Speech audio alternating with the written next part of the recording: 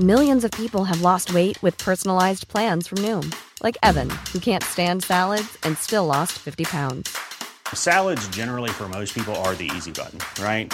For me, that wasn't an option. I never really was a salad guy. That's just not who I am. But Noom worked for me. Get your personalized plan today at Noom.com.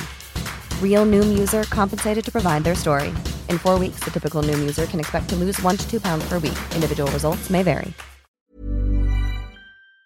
talkSPORT. This is the talkSPORT hit. I'm Harry Durham. I'm Kane Reeves, and is it coming home? Rousseau to finish it! Alessio Rousseau sends England to the World Cup final! The Lionesses are on the brink of creating history again as the European champions play Spain in the World Cup final live on talkSPORT. And Captain Millie Bride knows they're going to have to play the game of their lives. Everyone knows how big this is. I think it's been players' dreams for years, so I think everyone already knows that. And we know how passionate our nation is back home and how much they'd want us to win, but for us there's a process. We have a game plan to execute. It's a huge day for English football, but whatever happens, it's been a quality tournament. Probably the best, according to Serena Wiegman. Countries are catching up with each other. That was very, very unpredictable.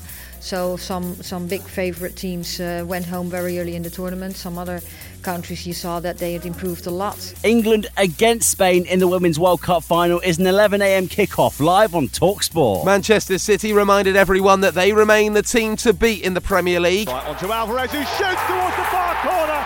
It's a brilliant Julian Alvarez goal. That goal was enough for them to show they had no hangover from the Super Cup by beating Newcastle 1-0. The Ange Postecoglou era is up and running at Spurs. Lift off at the Tottenham Hotspur Stadium. It's Tottenham 2, Manchester United 0. A big win for Tottenham to get over Harry Kane, but some fans are maybe getting a little bit too carried away. Spurs are back. They're back. We don't need Harry Kane. Spurs are back. You're going to win it all. We're coming for you, Man City. We're coming. We're going to win it all. Yet, let's not go that far. If you're a Brighton fan, then you might want to get carried away, though.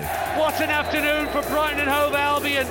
For the second week in a row, they win by 4 goals to 1. But rather than doing it at home, they've scored 4 at Wolverhampton Wanderers. Back-to-back 4-1 wins, but it turns out Roberto De Zerbi is a tough man to please. We played very well until 4-0, and then the last 20 minutes, 25 minutes, I think we could play better, but it's not a problem. Mo Salah overtook Steven Gerrard's Liverpool goal tally by scoring in their 3-1 win against Bournemouth, and Brentford proved that they don't need a replacement for Ivan Toney by smashing Fulham 3-0 away.